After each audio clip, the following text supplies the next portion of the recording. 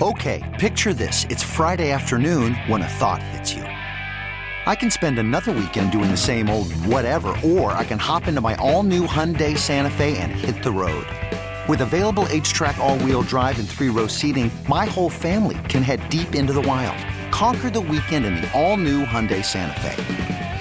Visit HyundaiUSA.com or call 562-314-4603 for more details. Hyundai, there's joy in every journey.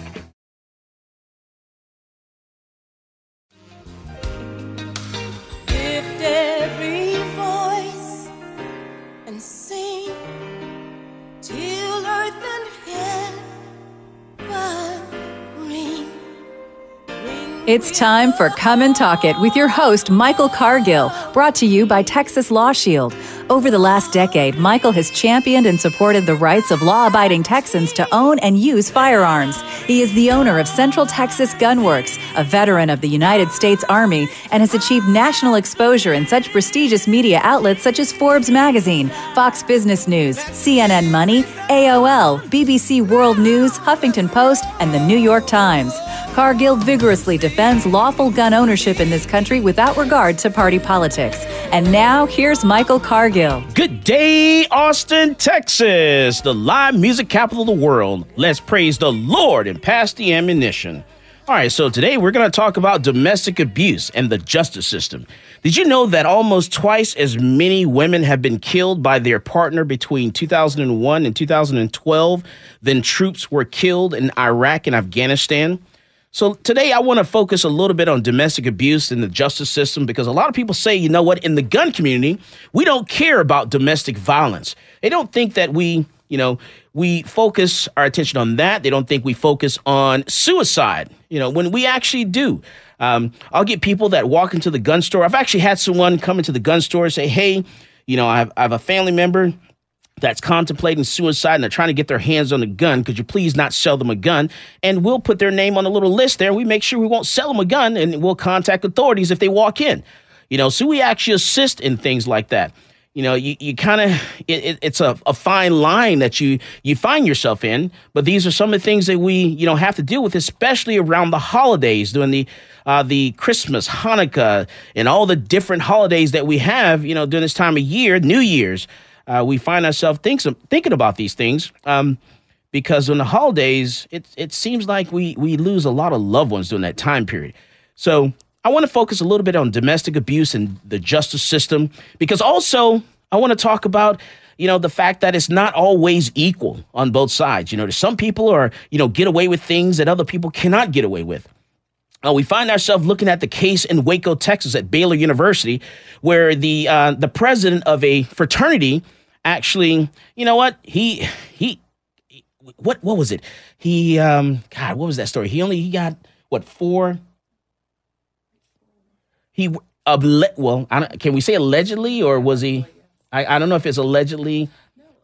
So there are 4 women involved and that he allegedly assaulted or something like that. And he didn't get much time of anything. He got no time whatsoever.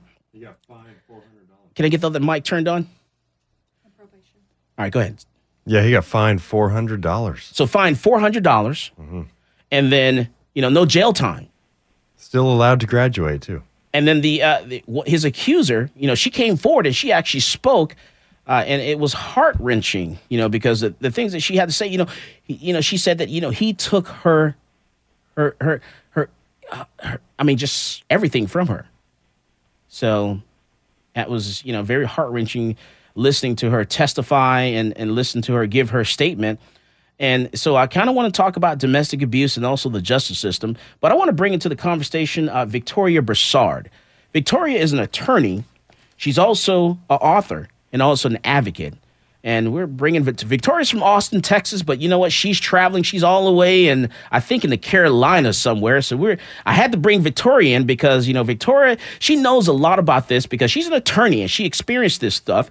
I'm an outsider looking in. And so I'm kind of trying to dig into it a little bit to figure out what's going on and how we can help. Because the best thing I can do for you ladies is I can teach you how to cook a pot of grits and bring them to the table and sit down and just lay some grits on them. That's all I can do.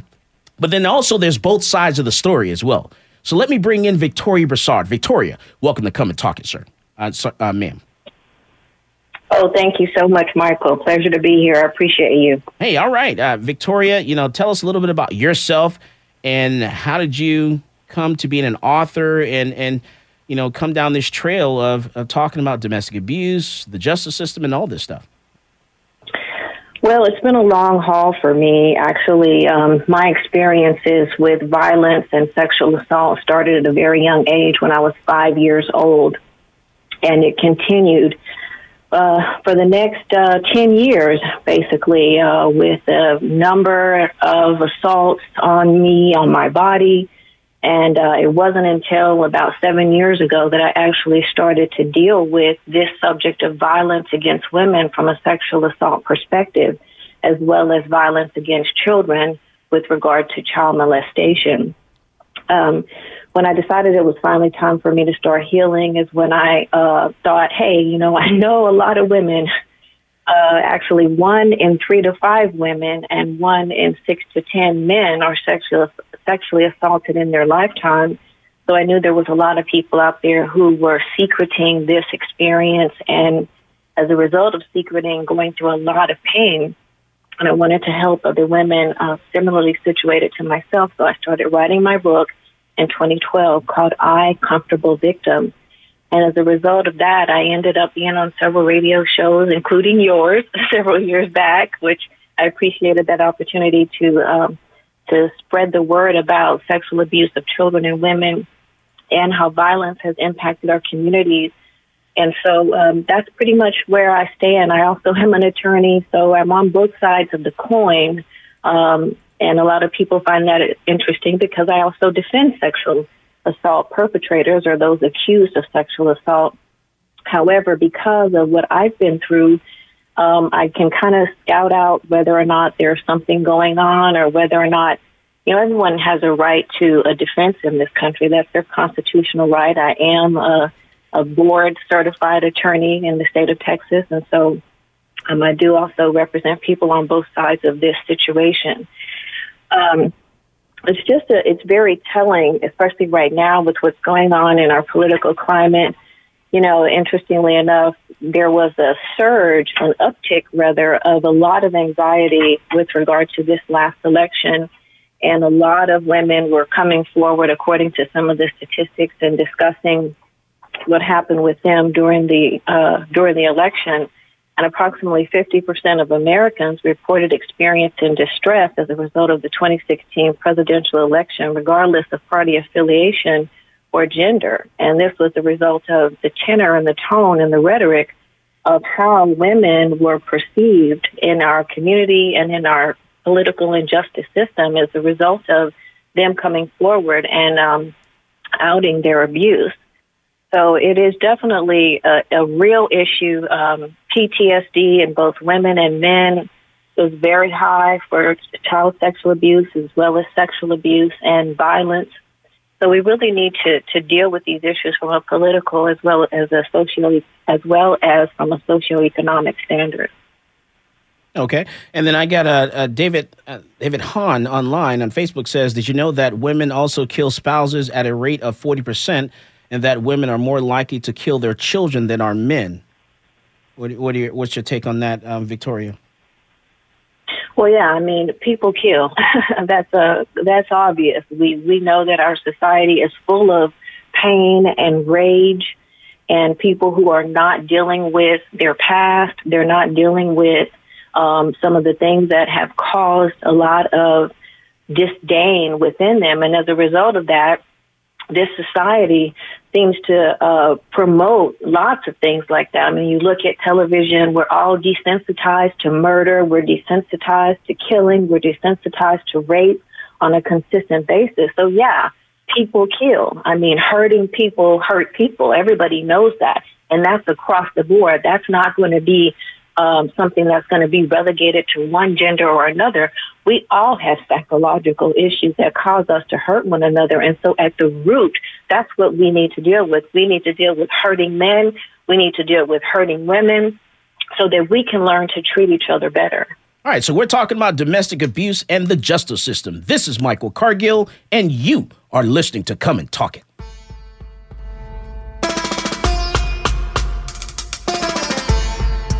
This is Coleon Noir, and you're listening to Come and Talk It with Michael Cargill.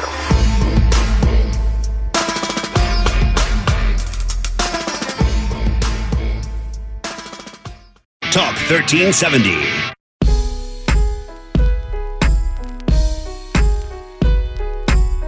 Welcome back to Come and Talk It. And now here's Michael Cargill. All right, so we're talking about domestic abuse and the justice system. And we have Victoria Broussard. She's an attorney on the phone, and she's talking to us about domestic abuse. We're talking about, Victoria, what can we do? Because you defended people on both sides of this. You defended men, you defended women, you defended the abuser, the accused abuser. You've defended the abused. So, what's your take on this, on the political side of it? What we were facing around the country with like Baylor University. This young man, literally got nothing. He took a young lady's, he took, what word am I looking for? Her dignity. Everything from her. Everything from her. Yeah. She was a virgin, and he took that from her. So, what do we say about these? Well, first, I'd like to say that, rape is an act of possession, of power, and of control. And it's been used for centuries as a political tool in war, as a means of social control and torture. Because, it's actually common to do something, and I'm sorry to interrupt you. It's common for when you kill your someone on the other side. It's very common for soldiers to actually urinate. Yeah, that just goes to show that, the degradation that we're experiencing as a culture is rampant, and it doesn't seem to be letting up. It's only been recently that rape has even been recognized as a form of political oppression and torture. So what we really need to start doing is addressing the balance of power between men and women and people who perpetrate these kind of crimes and their targets. And policymakers need to ensure responsive measures that reflect a comprehensive understanding of the breadth and depth of the problems that these types of issues cause for women and our society and our families and our government and our educational system and our prison system. It is very, very comprehensive. So we need to start removing the barriers that these types of experiences have placed in our society between a person going to get help and saying, hey, this has happened to me, feeling confident and comfortable with a system that is going to protect them versus a system that is going to shut them out and try to shut them up because we don't like the way this sounds. This is not an easy conversation, and that's the problem. We need open, non-judgmental, and continual dialogue about what has happened to children and women in this society. Okay. And then we have inside the studio, Christian. I want to bring her to the mic because she's had an experience where she's been assaulted and abused. And Christian, I want you to tell us a little bit about your story without naming any names or anything like that, but tell us a little bit about your story and why are you here today? Well, I got with a guy when I was 19, and he was 30-something, and so at the beginning of the relationship, he tried to convince me to take acid and different drugs, and he told me that he knows how the universe works, and people look up to him as if he were a god, and really try for me to do those things, and then he would talk to me nicely and be very supportive. And then I ended up getting a job, and it was my first real job. And so it was after that, things started to become very controlling. He didn't want me to be around my family. He didn't want me talking to anyone. I used to work overnight, so he would come up before we would go on air, and we would smoke cigarettes. And he would just come up out of nowhere and just be around me constantly. At what point did you feel that it was a problem? It kind of took a while. I'm also a sexual abuse survivor as a child, so a lot of things that would stand out to other people, I suppose, I didn't see. And so I didn't really know. And then I also was young, or, I met him probably when I was 18, and I'm 21 now. So I think some of it was being naive, plus having a background of sexual abuse. And so Would you say also maybe a little low self-esteem, maybe a little bit? Well, he manipulated me heavily, and I did do LSD with him, and a lot of it was brainwashing. I mean, it was kind of like Charles Manson. That's like the best way I can describe it, how he would try to, like, he wanted me to experience death on it and a bunch of different things. And so, and then he would use my sexual abuse and physical abuse, because I was in a very physical, abusive relationship before that.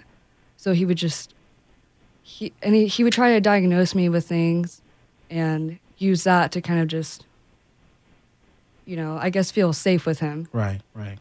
And Victoria, what are your thoughts on that, Victoria Broussard? Well, that's typical. That is basically how people who are, hell-bent for a certain type of behavior from a woman, they use these tactics to get them to comply with their needs. That's a way of controlling them. That's a way of diminishing their own ability to make a decision, diminishing their ability to say no. And like your guest has said, when you are a survivor of childhood sexual abuse as well, like she is and like I am, you're totally desensitized to your own feelings. The nature of childhood sexual abuse makes you disconnect. That type of trauma, which they say that the childhood sexual abuse is at the top of the list of people who've experienced PTSD. It's right underneath war veterans. So imagine the type of experience a child is having as they're sexually abused, and their brain is trying to wire and trying to understand these experiences. And then you're continuing to grow, you're continuing to push down these feelings, you're desensitized to your own emotions, because in order for that crime to occur continually to you, that perpetrator has to continually reinforce that you're not connected to yourself. And then you start feeling not connected to yourself, which leads to a lifetime of abuse. And that's what happened to me. That's what happened to your guest.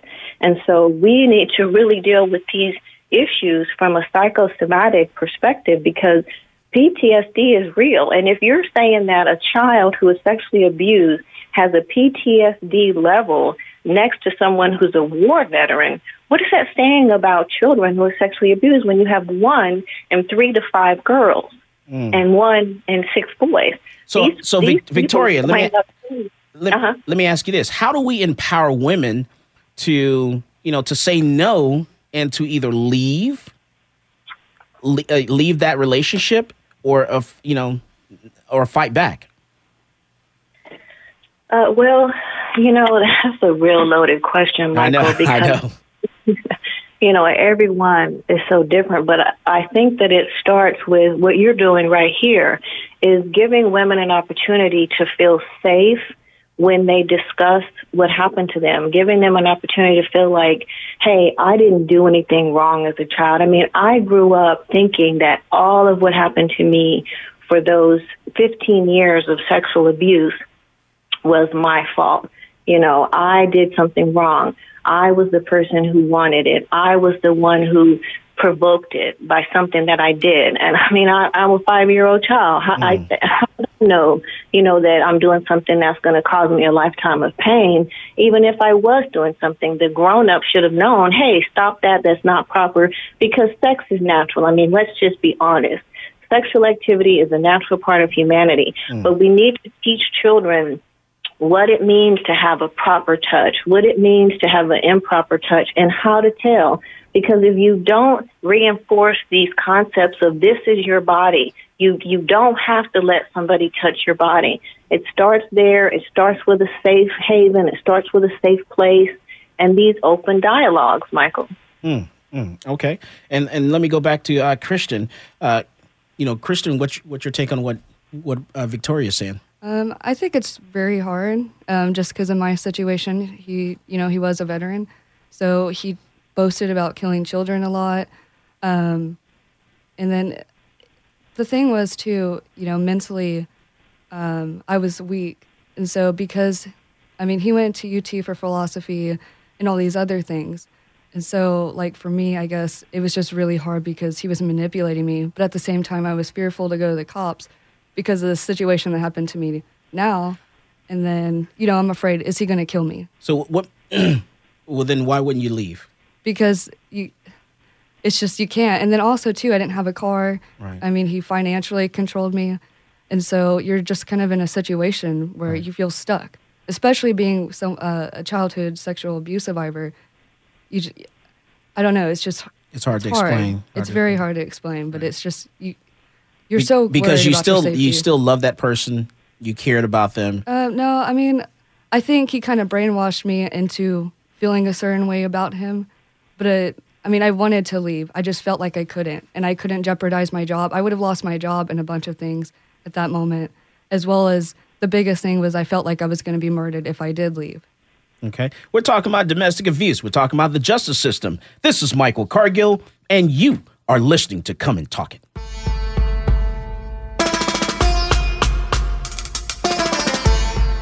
This is Brittany Glaze, and I get my global gun news from Michael Cargill on Come and Talk It. Talk 1370.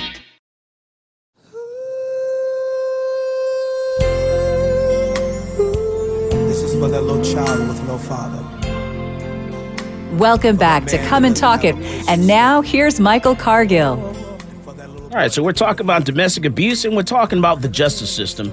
But let me give you a little update on some current news. So apparently a shotgun rifle stolen from a Travis County deputy's vehicle overnight was actually found. An Austin man was arrested after stealing a shotgun and a rifle from a Travis County deputy's vehicle on Friday. According to the arrest affidavit, 20-year-old Christopher Munez burglarized a clearly marked deputy vehicle early Thursday morning. Now, documents showed deputies were able to use surveillance video to identify the car Munez used during the burglary, and the sheriff's office then traced it back to Munez's parents' house, located less than half a mile away from where the theft occurred and where Munez had been temporarily residing for several weeks. Now, deputies searched the house and located the two firearms in a closet. Also located during the search was a DPS trooper badge and two empty firearm holsters. And then also in the range at Austin, man, I tell you, you got to, we got to do a better job of keeping track of our inventory and things of that nature. So the range at Austin had a burglary and about 8 firearms were actually stolen. And then, according to the ATF, when they did their inspection, about 40 guns they couldn't locate. So they couldn't track 40 firearms. They have no idea, like, where they are, where the paperwork is, or where the guns are located. And when that stuff like that happens, that means that now those 40 guns, or 30, or however many they were, that cannot be found, either the paperwork or the firearms, now have to be reported stolen. So now, if those guns actually went to a customer, now what happens is that customer, if something happens, that gun comes up, the customer gets pulled over by police, they run the serial number of that gun, it comes back stolen. And a gun that you actually legally purchase from a gun store or gun range. And so that's just unacceptable. We got to do a better job of being accountable for our products inside of our business. Need to do inventory every 30 days. There's no excuse, no exception whatsoever. So this is just totally unacceptable. This just, theft, accountability. It's always the same thing over and over again. Accountability. Right, Felicia? Always accountability. I can't believe that APD officers, it was APD, Travis County, had their guns stolen from their cars. Yeah. What? And just a few months ago in San Marcos Police Department lost an entire squad car. Oh, wow. What? Y'all? An entire vehicle? But yet people want to let the government handle things. They can't even handle their vehicles and their guns. I can't. It's like a bad dream. Oh, crazy. All right, Victoria, I know I told you I was going to cut you loose in about 15 minutes, but this is just too important, and I just got to have you bear with me a little bit because this is so much I don't know about. when it comes to domestic abuse in the justice system, because we haven't gotten to the justice system part yet. We just focus on, some abuse. And what I'm hearing is that there is no data for men being raped. Why do you think that's so? Well, I mean, it's a par for the course as it relates to the embarrassment and the stigma relative to rape and sexual assault. Men are reluctant to come forth and say, hey, this happened to me. So the Department of Justice statistics on rape with regard to men and sexual assault on men is just not even clear. It does happen more frequently. However, it's just not reported because of the stigma related to this type of a crime. But one of the things you had asked about earlier that I think is worth noting, which this was a real shock to me, there was a noted anthropologist who studied rape-free and rape-prone cultures around the world. What she found, Michael, was that the rape-free cultures were the ones that tended to worship male and female gods or were animistic, and the women, regardless of their roles in society, held political and economic power equal to that of men, which goes to what your other guest was saying, that the man that manipulated her had economic power over her, which deadened or weakened her voice in society, which made him feel like, I can abuse this person. Men feel like they can abuse women and children because they feel more powerful than women and children. And that's why I said earlier in the show, if we start to shift the balance of power, and in this society, or I should say in the Western society, we really don't have that perspective because this society is set up the way it is.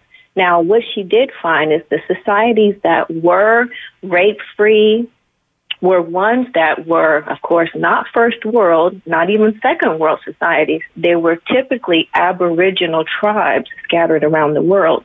So we really need to start dealing with how this society views women, how this society looks at women from an economical standpoint, and what value we place on the women in our society. Okay. All right. So let me go back to Christian. All right. So tell a little bit more about your story. All right. So you're in this relationship now, and you had a couple things happen, and you're still hanging in there. Anyone in your family that you can lean on? Well, my sister started staying with me because I ended up being set up and then arrested. But before that, for a couple weeks, she started staying with me because I was so scared for my safety. And exactly the thing that happened with me being arrested is another reason why I was fearful to leave. And the day I got my car, when I told him I was going to be leaving, is the day that he set me up and I was arrested. And so... And later on, I ended up finding out that the girl that he invited over, she planned on setting me up, and that they talked about it and how she needed to get back at me and a lot of weird things. I never met her, and she was like a married woman that lived in that apartment complex. But they planned it out, and then 15 minutes before I got home, that's when she started to take off her clothes and get on top of him. And so when I came, and he also texted me saying that he was maybe going to hang out with his friend that was a male friend, and he acted like everything was fine. So when me and my sister got there, everything seemed normal. We didn't think about anything, and then she was hiding in the restroom. And I had to go to work the next day, so it ended up leading to an arrest because, when I walked to the bathroom, he's grabbed me, picked me up, and so I have nails because of my job, because I work at a jewelry channel. And so when he picked me up, and somehow when he was throwing me, maybe like my nails accidentally scratched him. I don't remember because I never actually tried to fight him. And so then the cops came. They talked to me for maybe 2 minutes, and they didn't talk to me or my sister, and then talked to them the whole entire time, and never came back to do anything other than arrest me. And then later on, during that, he began stalking me. So he had the stalking case while I was still going to court for my arrest. And then they ended up dismissing it based off of the evidence they found on my case about being arrested. And then because it's hard for you to get something. It's hard for you to get something on the other side because you have that other case going on at the same time. Yeah, okay. And so I think that was another way of kind of trying to control me because he did not want me to leave whatsoever. He was doing all he could to like not have me leave. And even if I wouldn't talk to him or anything, and he would still harass me. He would like punch holes in the wall, break down the door, do a lot of other things. He like threw my dog against the wall trying to protect me. And he's like a little dachshund. And was very violent. And so when the incident of throwing the dog against the wall, did you call the police at that incident?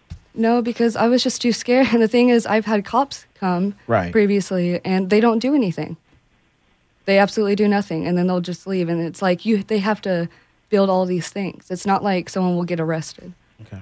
And then also too, he talks very well, and so that was another thing a cop said to me. You know, oh, he talks so well that it's like, you know, he kind of manipulated the officers too. Okay. But the biggest problem is they didn't speak to me at all.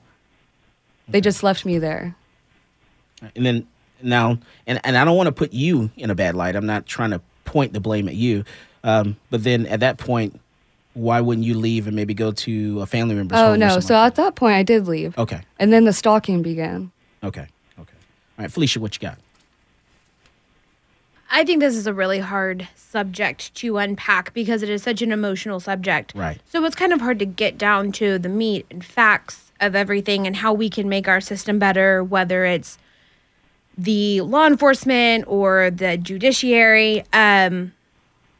Something that I don't really talk about a lot is I was also in an abusive relationship, very mentally controlling, followed me around, tried to manipulate when I saw my family, when I worked, everything. Thankfully, I have a very strong family, a very strong foundation that I was able to get help, and I was able to handle it sooner rather than later. But I reported him. I called the cops. I filed reports, and I was like, I don't feel safe. He's going to hurt me. Something's going to happen. And the question that, and this was San Marcos PD, San Marcos says, has he touched you? I said, no. They're like, then we can do nothing. So he has to kill me or hit me first before you'll do anything?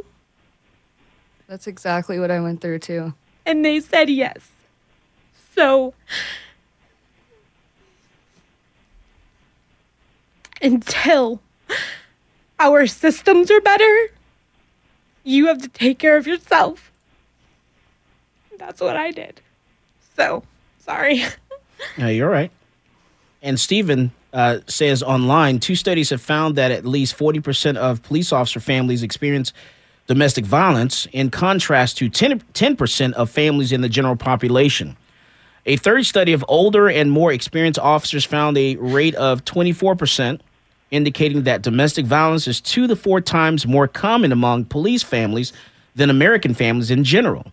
And a police department that has domestic violence offenders among its ranks will not effectively serve and protect victims in the community 5, 6, 7, 8, moreover, than officers know of domestic violence committed by their colleagues and seek to protect them by covering it up. And they expose the department to civil liability.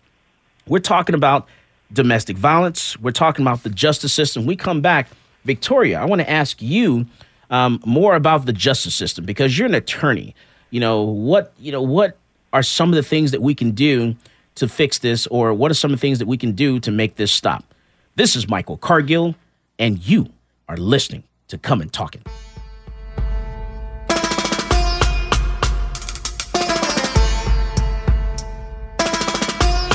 Hey, this is AWR Hawkins, Breitbart News, and you're listening to Come and Talk It with Michael Cargill.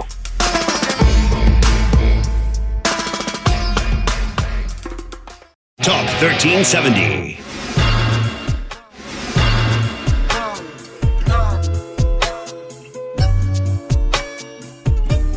Welcome back to Come and Talk It. And now here's Michael Cargill. All right, so we're talking about domestic abuse, and we're also talking about the justice system.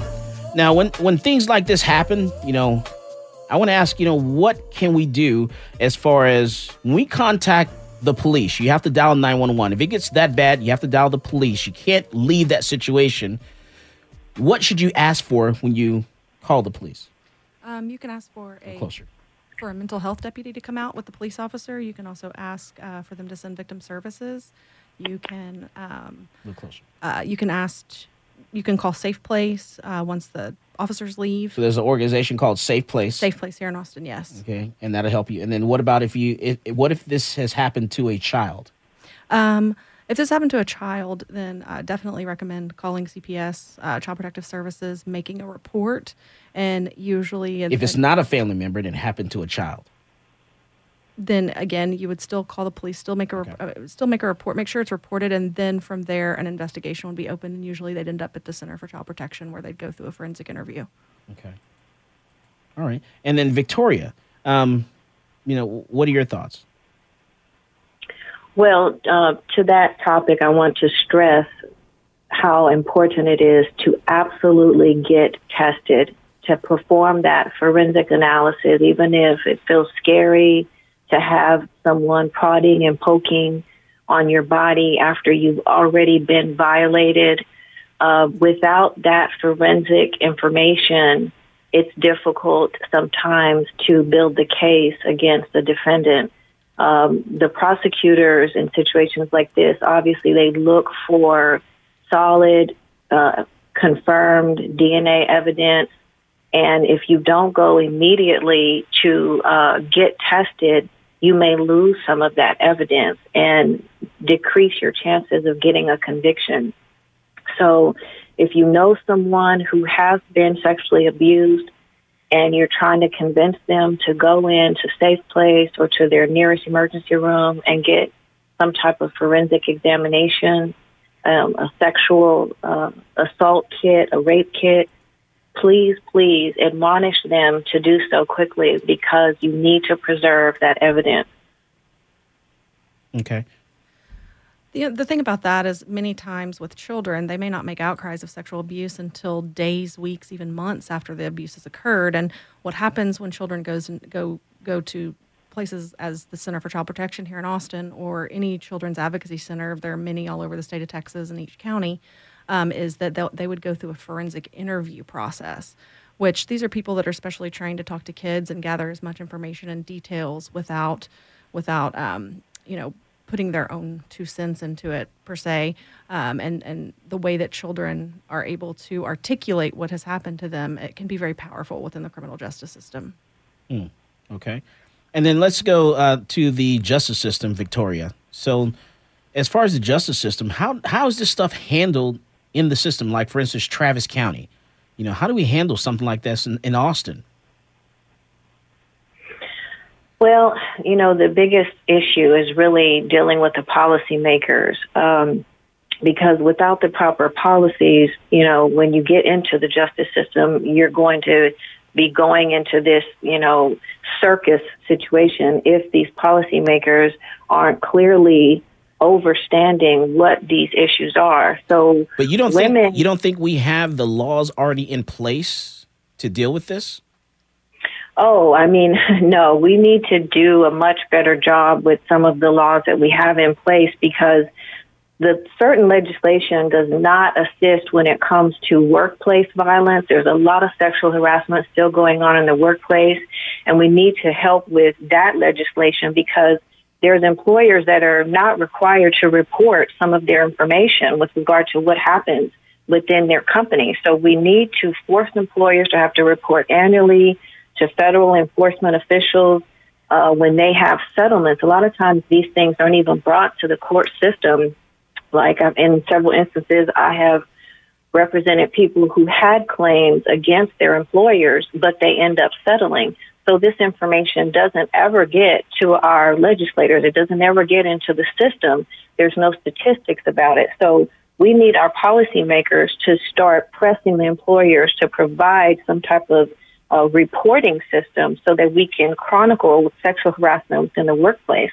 Then you also have issues where when people do start working, they're not even always given the basic information about the sexual harassment policy at their organization. So we really do need for women to start joining women's organizations and contacting their legislators, finding out which legislators actually support women's rights in their area, and even writing those legislators. Okay. And Felicia? I think that we do need to clarify some laws and laws in the legislature, but I think that we need to be taking self-defense and empowering women more seriously. You're not going to find any legislator anywhere in the U.S. or the state who's going to say that they don't care about women's rights. So I think that's looking at it at the wrong attitude. We need to stop looking to the government to fix our problems and teach our women and our girls, this is your life, your choices. You need to be able to take care of yourself. And when something bad does happen and someone does cross the line, then we have a government who can protect us on that end. But first and foremost, women need to be able to take care of themselves. And we need to be teaching better self-defense, be aware of your surroundings, and then have the government step in and, punishment or jail time whenever issues do arise. And then Skip says online on Facebook, he says that we need to remove the firearms from the home from both sides, both parties. I mean, what's your take on that, Felicia? I saw that comment online. I typed out a response, and for my own sanity, I deleted it because it's not a valid argument. Skip, if you wanna come on air and you wanna have that conversation, I'll be back in the studio in 2019. But that's a BS reason, and it's a BS thought, and that's not restricting someone's Second Amendment rights is not how you keep them safe. All right, and let me go back to Victoria. What's your thought?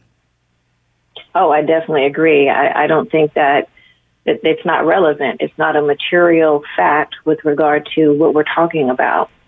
Having a gun in your home for home protection, for protecting your family and your loved ones is not relevant to the topic of sexual violence and violence against women. Yeah, I mean, people are going to kill people, like I said earlier. Unfortunately, that's the reality of our world. And whether you have a gun in your home or not, if somebody really wants to kill somebody in that house, they're going to do it. Mm. All right. And then in closing, let me go to I'm going to go back to you in closing and tell me what do you want people to know or to take away from this? Well, I think it's very, very, very important for people to speak out. It's caused me a lot of trauma, and I've experienced seizures, almost to the point of where I need to take disability from work and stuff, and I don't think people realize the impact it causes. It's not just me feeling scared and feeling a little bit of anxiety. It literally impacts every single thing that I have to face in life, and it makes every day very, very hard. And so I think it's very important for women to speak out, and men. I think it's very, very important. But I think the more we come together, the stronger it will be for us to be able to go against people changing the laws and to actually do something about it. So, Christian, if you could go back and tell your former self something when you were in the thick of all this, what would it be? I don't know. I definitely, knowing everything I do now, I think I could have been able to save myself in a lot of ways. But also, too, I don't regret not going through it in the sense of, because now I'm able to help other people. And so, I'm willing to die for this cause and helping other women who go through this. And so, and not a lot of people are scared to come out, so. How would you have helped you when you're in the situation?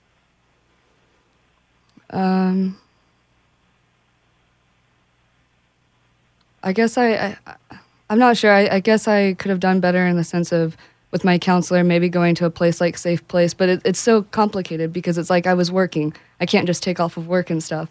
So it's like really hard to answer that question other than beating the cycle of abuse and being in abusive relationships and not going through it again.